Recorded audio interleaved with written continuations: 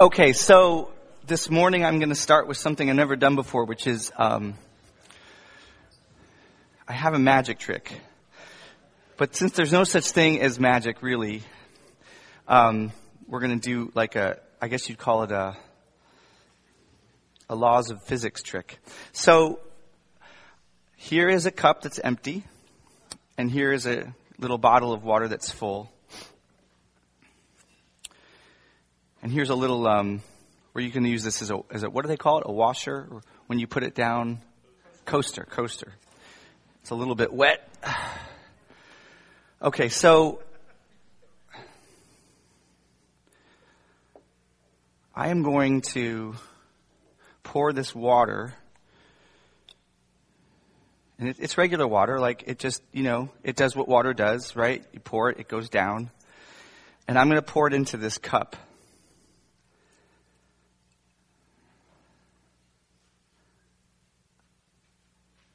All the way up to the top.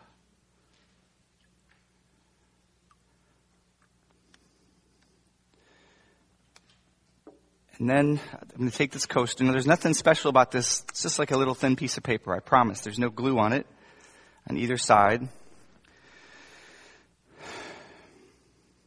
I wish I had my lovely assistant Jen up here. She is watching our sick kids. So now I'm going to take this coaster and I'm going to put it on top of this cup. Okay, it's a very thin coaster. I'm going to turn this over. Now, what do you think is going to happen when I let go? Yeah, the water's going to fall out, right?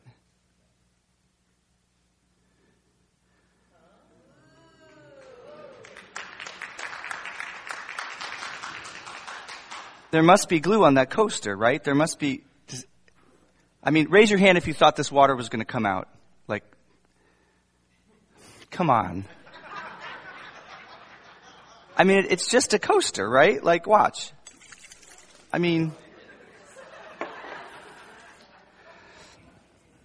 Who would have thought, if you hadn't seen some TV show probably, or you don't remember your science class, because I certainly didn't, that much water would have stayed in that cup turned upside down with a thin piece of paper at the bottom.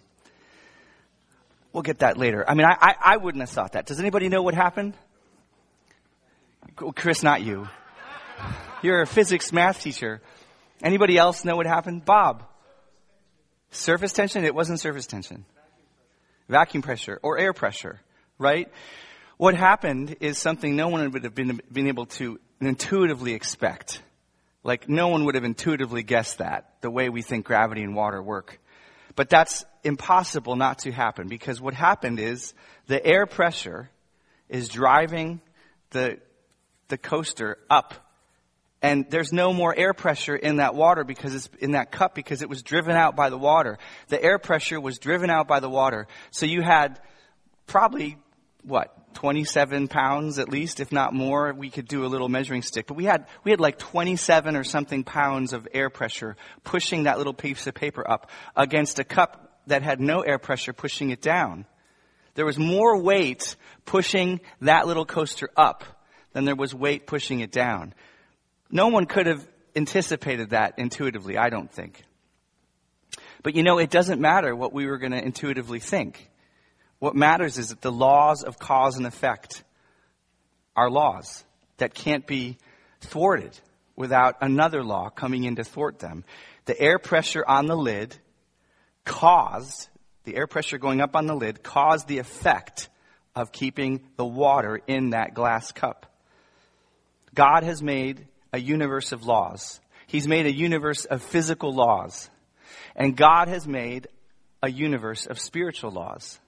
And no matter what we think or what we believe or what we imagine is going to happen, it's those laws, physical laws on one hand and spiritual laws on the other hand, that dictates the outcomes that happen in this life. And so today we're going to talk about a couple of really big spiritual laws that we can, using an illustration like this, recognize that regardless of what we think, are going to maintain truth. Would you guys please read Galatians 6 through 9 with me? This is the very word of the Lord. Do not be deceived. God is not mocked. For whatever one sows, that will he also reap. For the one who sows to his own flesh will from the flesh reap corruption. But the one who sows to the Spirit will from the Spirit reap eternal life. And let us not grow weary of doing good, for in due season we will reap if we do not give up. Let's pray.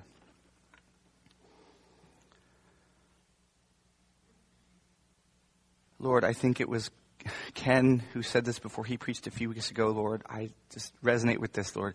Offer my couple of loaves and a few fishes that are imperfect, but I give them to you, Lord, the perfect master who's able to make my imperfections, my weaknesses, still usable by you, because you get in there and you do it. And so I pray, God, that in Jesus' name, through the power of the Holy Spirit, once again, as your people gather together before your word, you would do what you do. Through your Spirit, you would correct, cleanse, encourage, give hope, give power, give life, and change us. Lord, we pray that the Holy Spirit of God would take the Word of God and make us look, as we leave today, more like the Son of God. And we pray this in Jesus' name. Amen.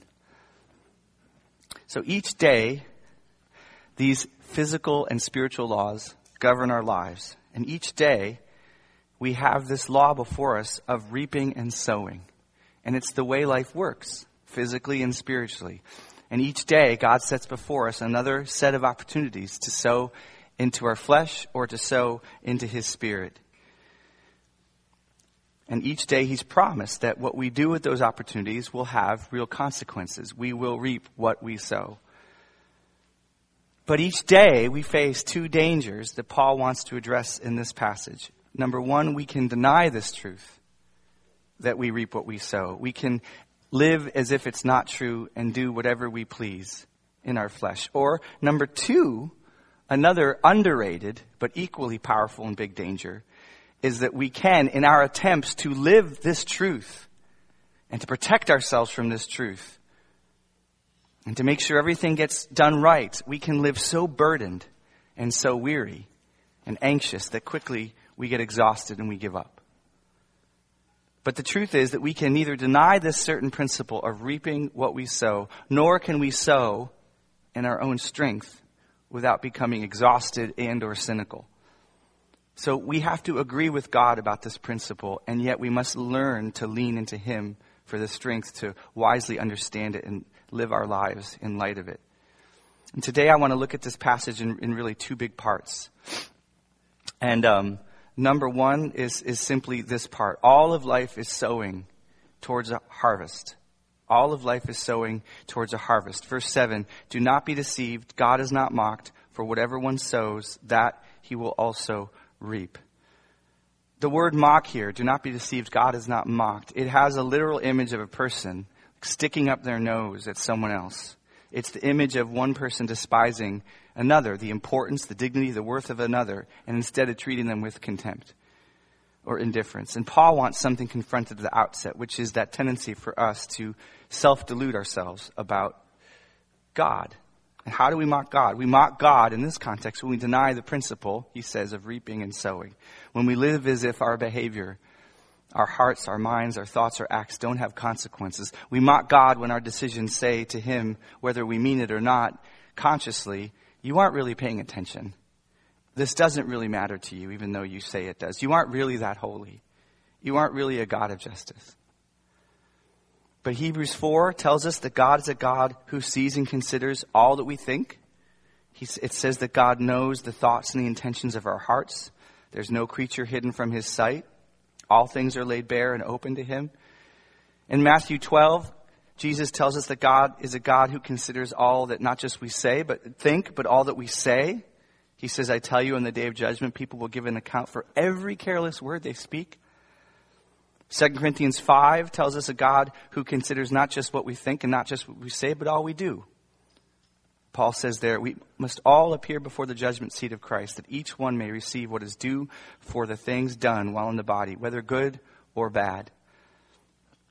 And Paul is saying here about mocking, that when you disregard these truths, when you live as if God isn't caring about what you think, what you say, or what you do, you're mocking him. You're despising his godhood. So Paul says, don't be deceived at the outset. We will reap what we sow. There's a certain harvest coming for the thoughts, words, and actions we allow to come out of our lives. And he amplifies that in the next verse. The one who sows to his own flesh will from that flesh reap corruption. That word flesh is used a lot in the Bible. Depending on what version you use, you might see it as flesh, or you might see it as carnal, or you might see it as sinful nature. But from the context of Galatians and the rest of the Bible, flesh we know it means it's just the human person without regard to God. It's that part of us that in our inner heart, we just have this attitude of unbelief, living for self without regard to knowing and loving and worshiping God. And flesh can look super religious, right? And we all know this.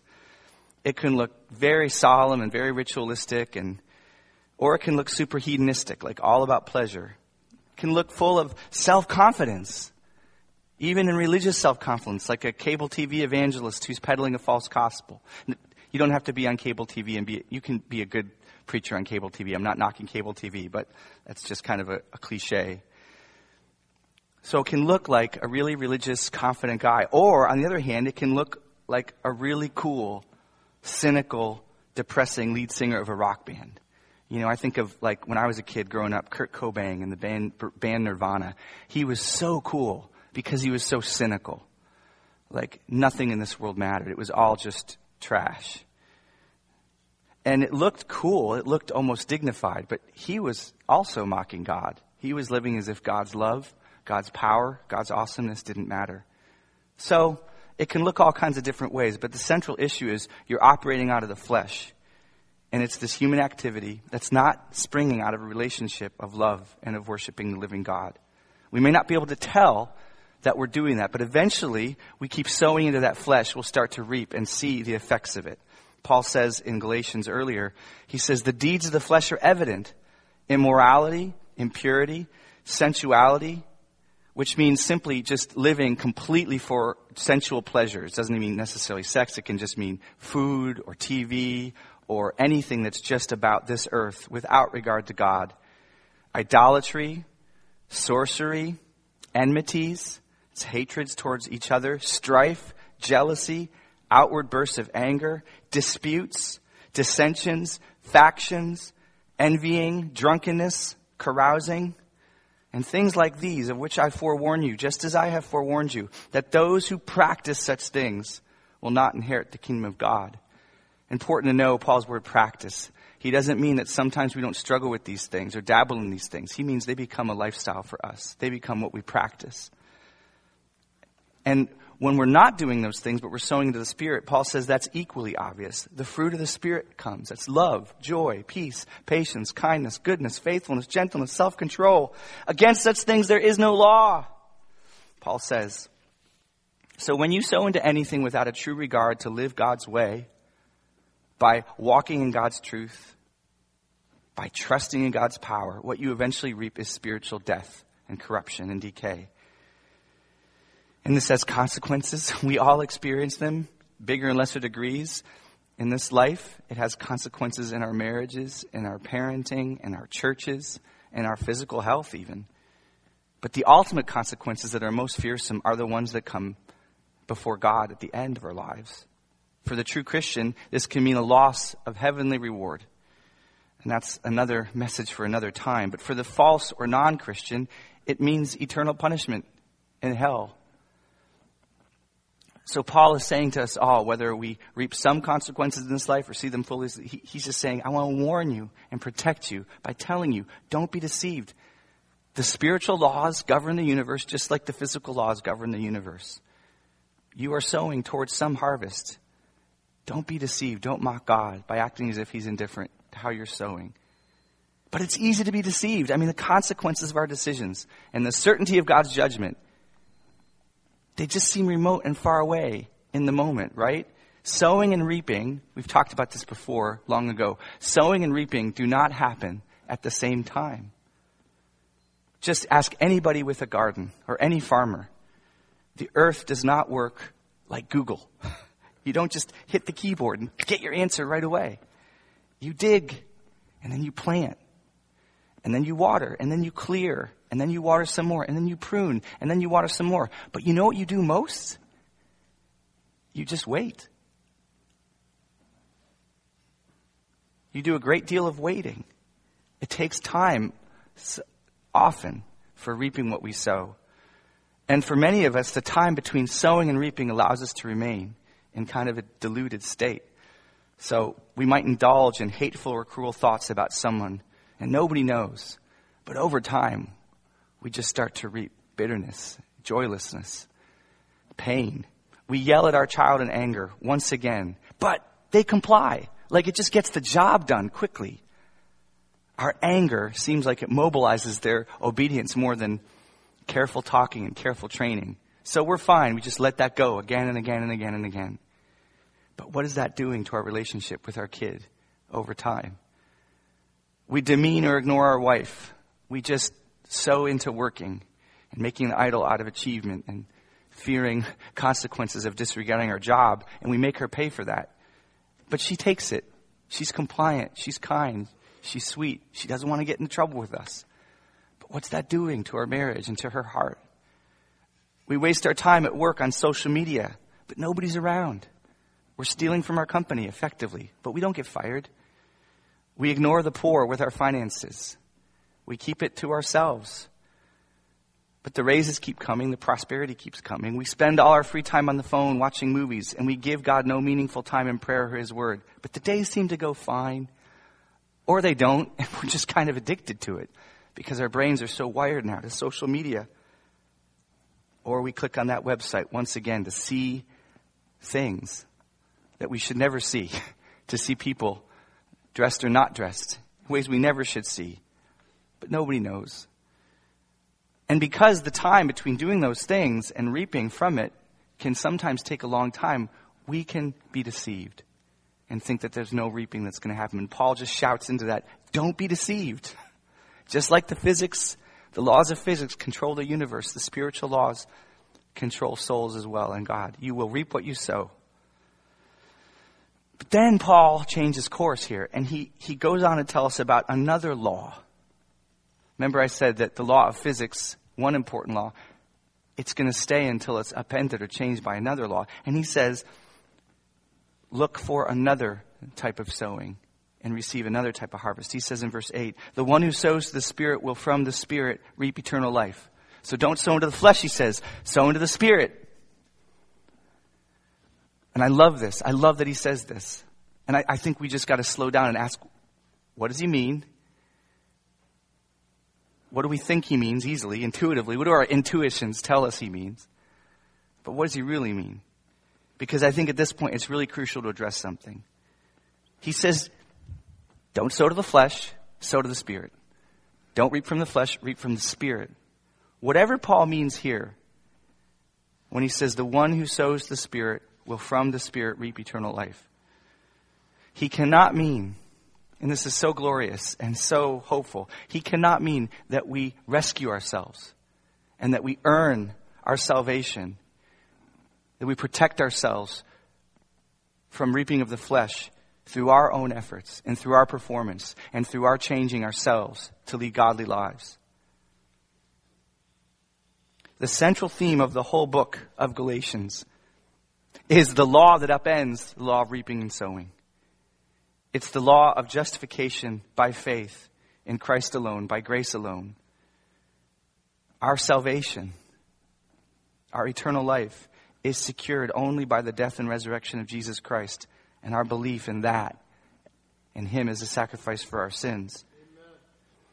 This is because man's failure to meet God's righteous laws and God's righteous demand of perfection in our lives only can bring God's wrath upon the human race. So there has to be this other law that upends this law of ignoring God when we seek to, what Paul says, when we turn from sowing into the flesh and sow into the Spirit. So what's it mean to sow into the Spirit? Again, thinking about the bigger picture of Galatians, In Galatians, you see this consistent theme of this link between faith in Christ alone as sufficient for our salvation, as the Lord our righteousness, on the one hand, and on the other hand, the presence and power of the Holy Spirit through that faith on the other hand. In Galatians, it is the person who relies solely on Christ for their salvation, the Christ who loved them and gave himself up for them, and who keeps on relying on Jesus as he is in the gospel. That is also the person who receives the Spirit and is able to keep walking in the Spirit's power. That's why Paul says in chapter 3, did you receive the Spirit? Listen, he's talking about the Holy Spirit. Watch the link between the Spirit and our hope in Jesus. Did you receive the Spirit by works of the law or by believing what you heard? Which was it? Your performance or your belief? Having begun by the Spirit, are you now being perfected by the flesh? Does he who supplies the Spirit to you do so by works of the law or by hearing with faith? In another place, Paul says, we prayed it earlier, I do not set aside the grace of God, for if righteousness could be gained by observing the law, if my righteous standing before God could be gained by performing for God, then Christ died for nothing. It was needless for him to die. I can do it myself. But the whole gospel screams out to us, you cannot do it yourself. You have to trust in Christ and walk with God by the power of his Holy Spirit, or else it won't happen. So here in this passage, we know that Paul doesn't call us from sowing to the flesh to sowing to the law. And this is so important. He doesn't call us from sinning against God to simply making it on our own by obeying the law of God. He calls us from a life of sin to a life of hoping in Jesus. Hoping in all that Jesus is for us, in his death, resurrection, and ascension, and his intercession for us, as we've been talking about for a few weeks, before the right hand of God. And the opening he's made for us to come before our new heavenly Father through Jesus, for all that we need to live for Jesus. And so vital and foundational to sowing to the Spirit. So vital to investing in a spiritual harvest is repenting. Not from sin to the law, but repenting from sin to Jesus. Agreeing with God, yes, that our sin is unholy. Agreeing with God that if we continue walking in those ways, we will reap destruction. And that it destroys and it kills. But then turning, not to our ability and our performance, but to faith in Jesus as our righteousness. And through believing in God's acceptance of us, through the work of Jesus, we receive the Holy Spirit. And in protecting this hope in Jesus, we protect our relationship with the Holy Spirit. We fan into flame his power in us. And that flame of the Holy Spirit is so essential because it is only the Holy Spirit who makes it possible for us to follow God. It is only the Holy Spirit who purifies and strengthens our desires. It is only the Holy Spirit who gives us power over our flesh. It is only the Holy Spirit who gives us and makes it an actual delight to obey God. It is only the Holy Spirit who gets us over those times where we don't want to spend time with him. We don't want to go ask that person forgiveness. We are hopeless that we can overcome this thing.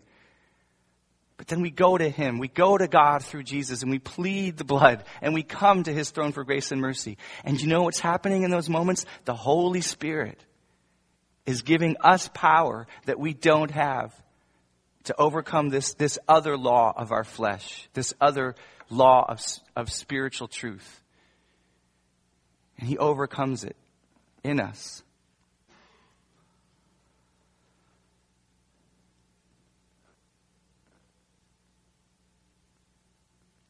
See, you and I will never live very long trying to both walk by the Spirit and produce spiritual fruit and at the same time earn our acceptance before God by our performance.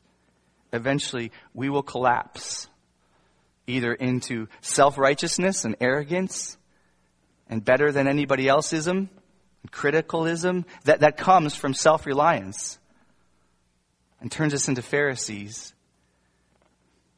and judges and blamers, or we'll collapse by exhaustion, that comes from seeing ourselves fail and becoming cynical and sad and die by self-condemnation, a spiritual death. When Marie was just a tiny girl, I don't know if I still feel like I'm kind of a new parent, so I don't know if this is your experience, but it's like, I feel like I only remember like Marie as a tiny girl. Like everything, all the other kids, I don't remember anything else. Like she began the destruction of all my memory cells, the end of my sleep. So I have all these memories of Marie, and I'm just like, John is now 6, and I can barely remember doing anything with him. Matthew, he just pummels me into forgetfulness. I just get concussed. Last night, Matthew was literally just pounding into my skull. I mean, he's an amazing kid. I love him. Anyway, I'm going on a tangent that has no relevance to this message. But when Marie was tiny, there were 2 big things about her. Many big, but 2 big things in this story. She loved water. She still loves water. She's a great swimmer, but she loved water so early. She was a little fish. Just loved water. And she had no fear of life. Like, there was no wisdom in that little heart. That's a bad combination when you're at a lake. So one day we were on vacation at Lake Erie up near Buffalo in Canada. And Marie wanted me to take her out to these docks on the water near a boathouse. And as I held her in my arms, I walked from the beach out to the docks. What's awesome about lakes is, the Great Lakes, is there's no real big waves. It's like the best place to vacation for little kids, especially Lake Erie. You can go out for long distances, like a football yard, before the waves are hardly ever there, before the water gets very high. It's great for little kids. But the docks were kind of way out there. So as I held her in my arms, I walked from the beach out to the docks, and pretty soon the water was up to my neck. And pretty soon I realized that I would have to swim her to the dock, because the water was going to eventually get over my head. I didn't know that. And I tried for a moment to both hold her and walk. To both hold her and swim. I was awful. It's terrible. It was completely terrifying. We were both going to die. That was what was going to happen. I could not both swim and hold her up. I am not even like Michael Phelps' 3-year-old cousin. I'm not.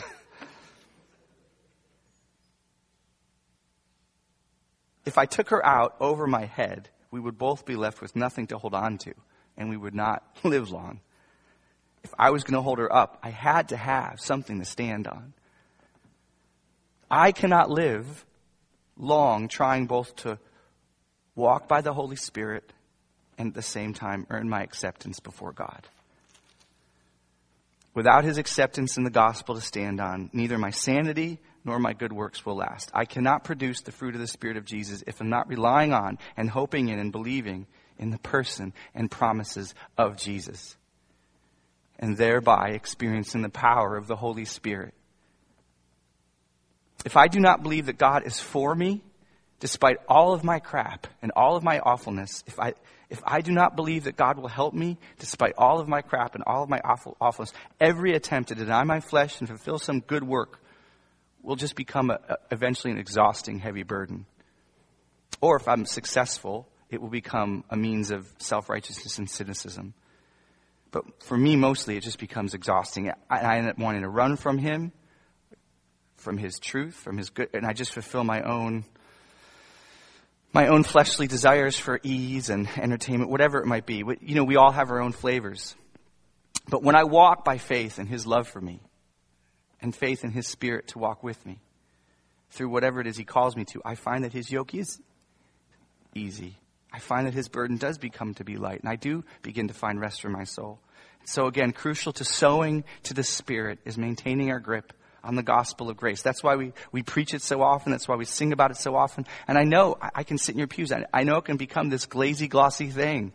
Jesus died for my sins. And we need the Holy Spirit to make it relevant, to make it true, to make it real for us again. But that is why we try to bring it to each other. We try to bring each other to Jesus so often. Because when we lose our hold on His love for us and what He's done for us and how He secured our friendship with God forever, it's like bending a garden hose, It doesn't mean the Spirit isn't in us. Like when we were born again, the Spirit came to live in us forever. But when you lose your grip on God's love for you, God's power, God's for you-ness. You basically crank that hose so the Spirit can't flow out anymore. What comes out is other stuff, and it always directs you towards the flesh. So, trusting in Jesus' love for us, relying on His Spirit's help, we walk in a new way. And now you have the power through the Spirit to repent of that hateful thought and that person who offended you, and instead pray for them and sow to His Spirit. Now you have the power of Jesus' Spirit to go to your child, confess your anger, and you're sowing into the Spirit. Now you have the power from Jesus' Spirit to turn from laziness and invest in your wife's heart with affectionate care as you sow into the Spirit. Now you have the power to give to the poor, trusting God's going to provide for you. Now you have the power of Jesus' Spirit to turn away from meaningless dribble on your phone and spend time with Him, crying out for the strength even to do it, knowing that He provides a way out of every temptation. He provides the grace. He provides the mercy we need. And after every time that we've fallen in sin and we come in feeling condemned, we come in feeling like we've already lost the battle. But instead of wallowing in that, we resist the devil's call to give up the fight. We resist the devil's call to wallow in that sin and embrace it further. We resist the devil's call to wallow in self-condemnation. And instead, we remember Jesus is our righteousness. My performance was okay in my eyes yesterday, and today it's awful. Do you know what? Both days, Jesus is my righteousness. And I got to go to Him. I got to clean it up with Him. I say, Lord, I'm sorry. Forgive me. Cleanse me.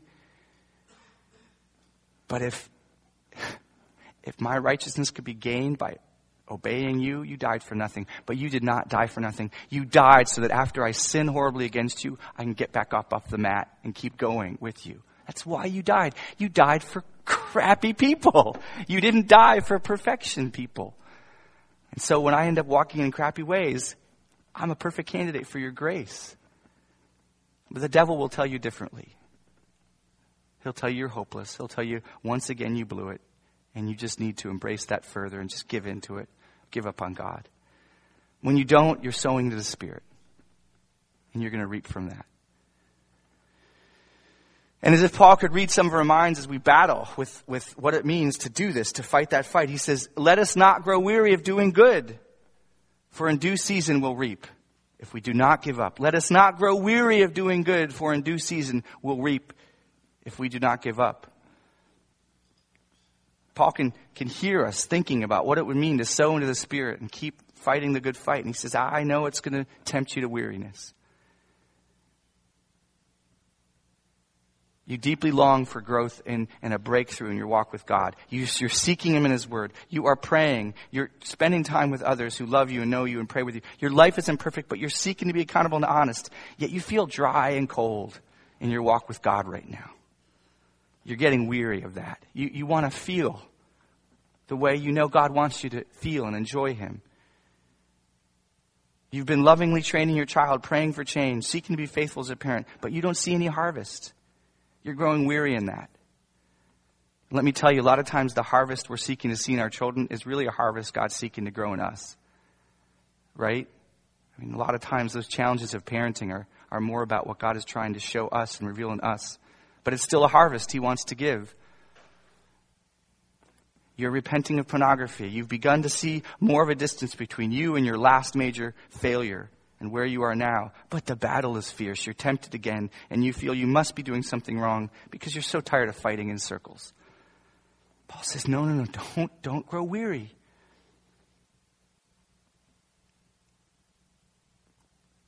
You've been serving. You've been pouring into this church for so long. It just seems like God isn't doing what we want Him to. We're falling short of where we need to be.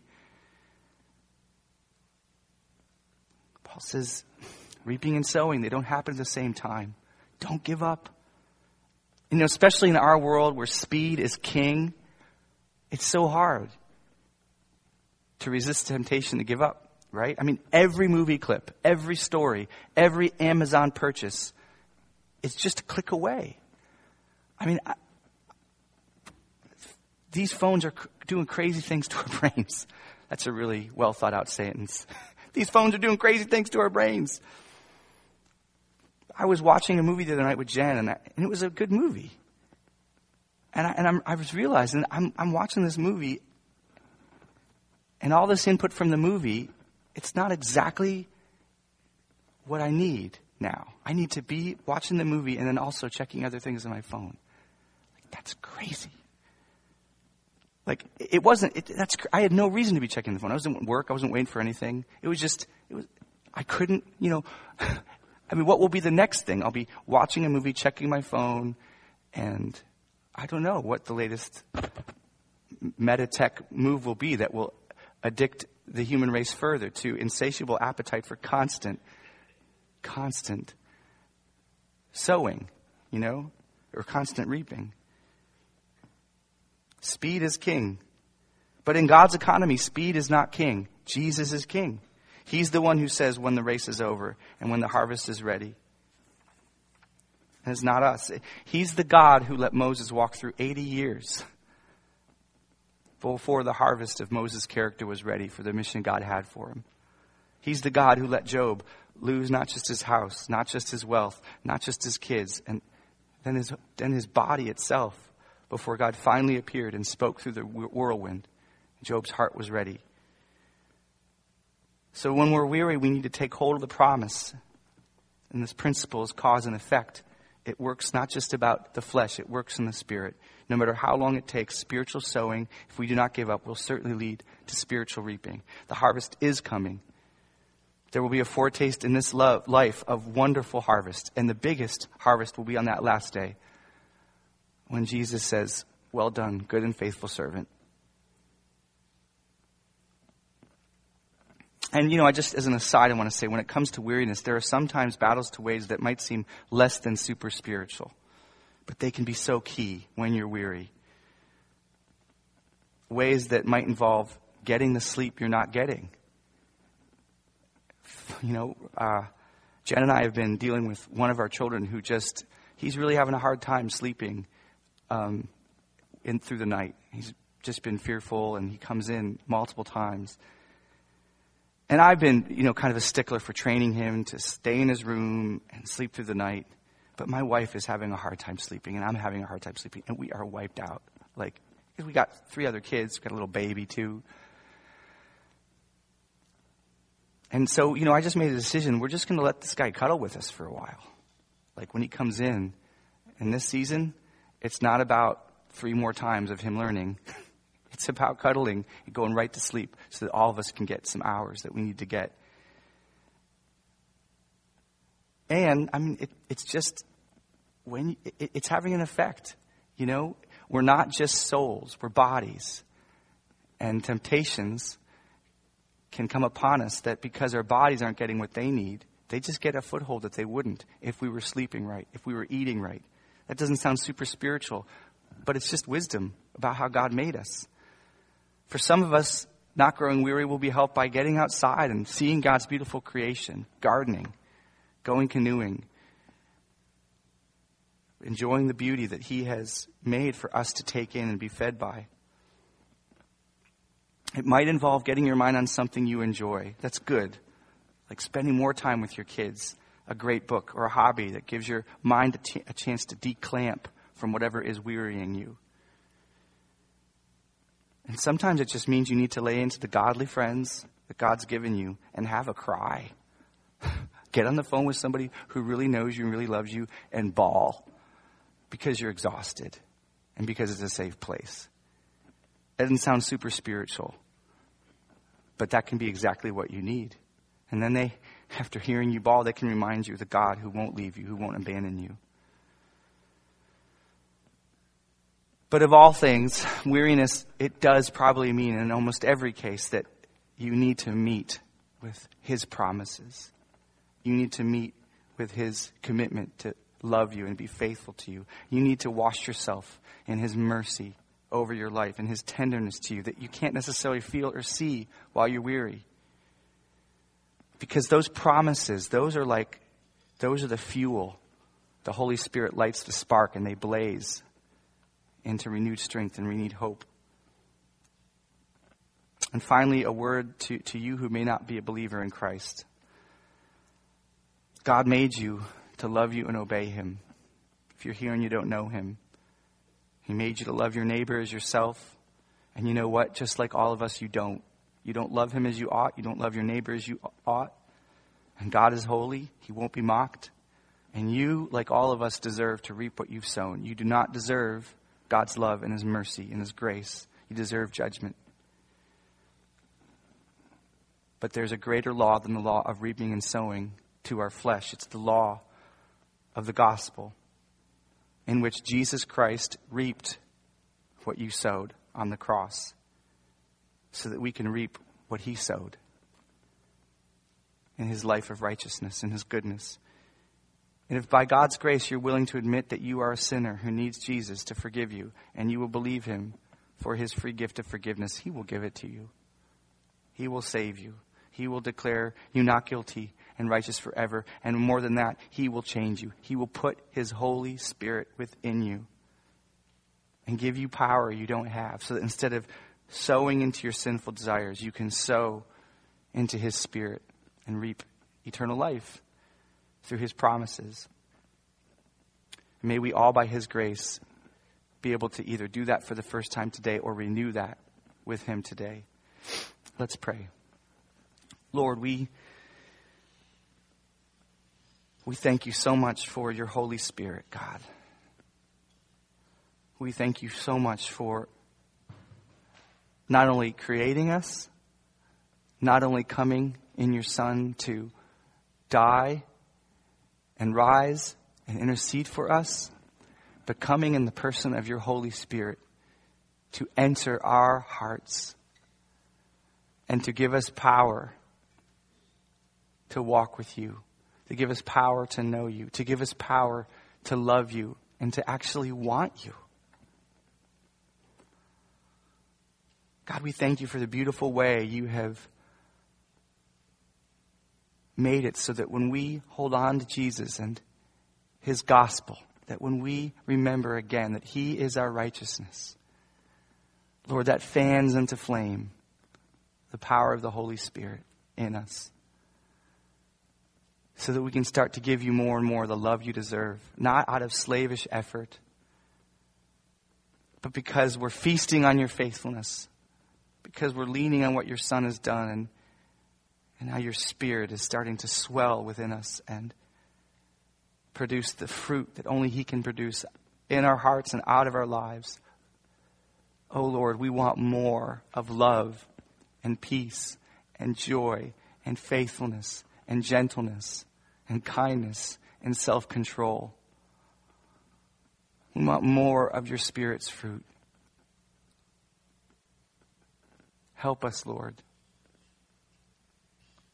to turn from sowing into the flesh and repent, Lord, not to the law of performing to earn it, but turn to Jesus, our righteousness, and to be renewed in the power of your Holy Spirit to produce all that, Lord, is so beautiful that we want out of our lives.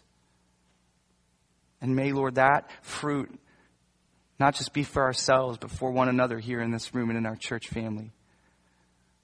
And Lord, may that fruit not just be for ourselves and our church, but may it begun to be, Lord, delighted in by the lost around us. God, as we talked about at the prayer meeting on Friday night, Jesus is worth bold, big, audacious prayers like this. Heal our hearts. Heal our church. Make our lives trophies of your grace that bring more of your grace to one another, and that outstrip this room and this church family and bring more of your grace to the lost around us. God, we are completely incapable in ourselves of bringing that to pass, but you are completely capable of doing it. So we boldly ask you to do that. We tell you and the world that your Son is worthy of that prayer and worthy of accomplishing it. In Jesus' name we pray. Amen.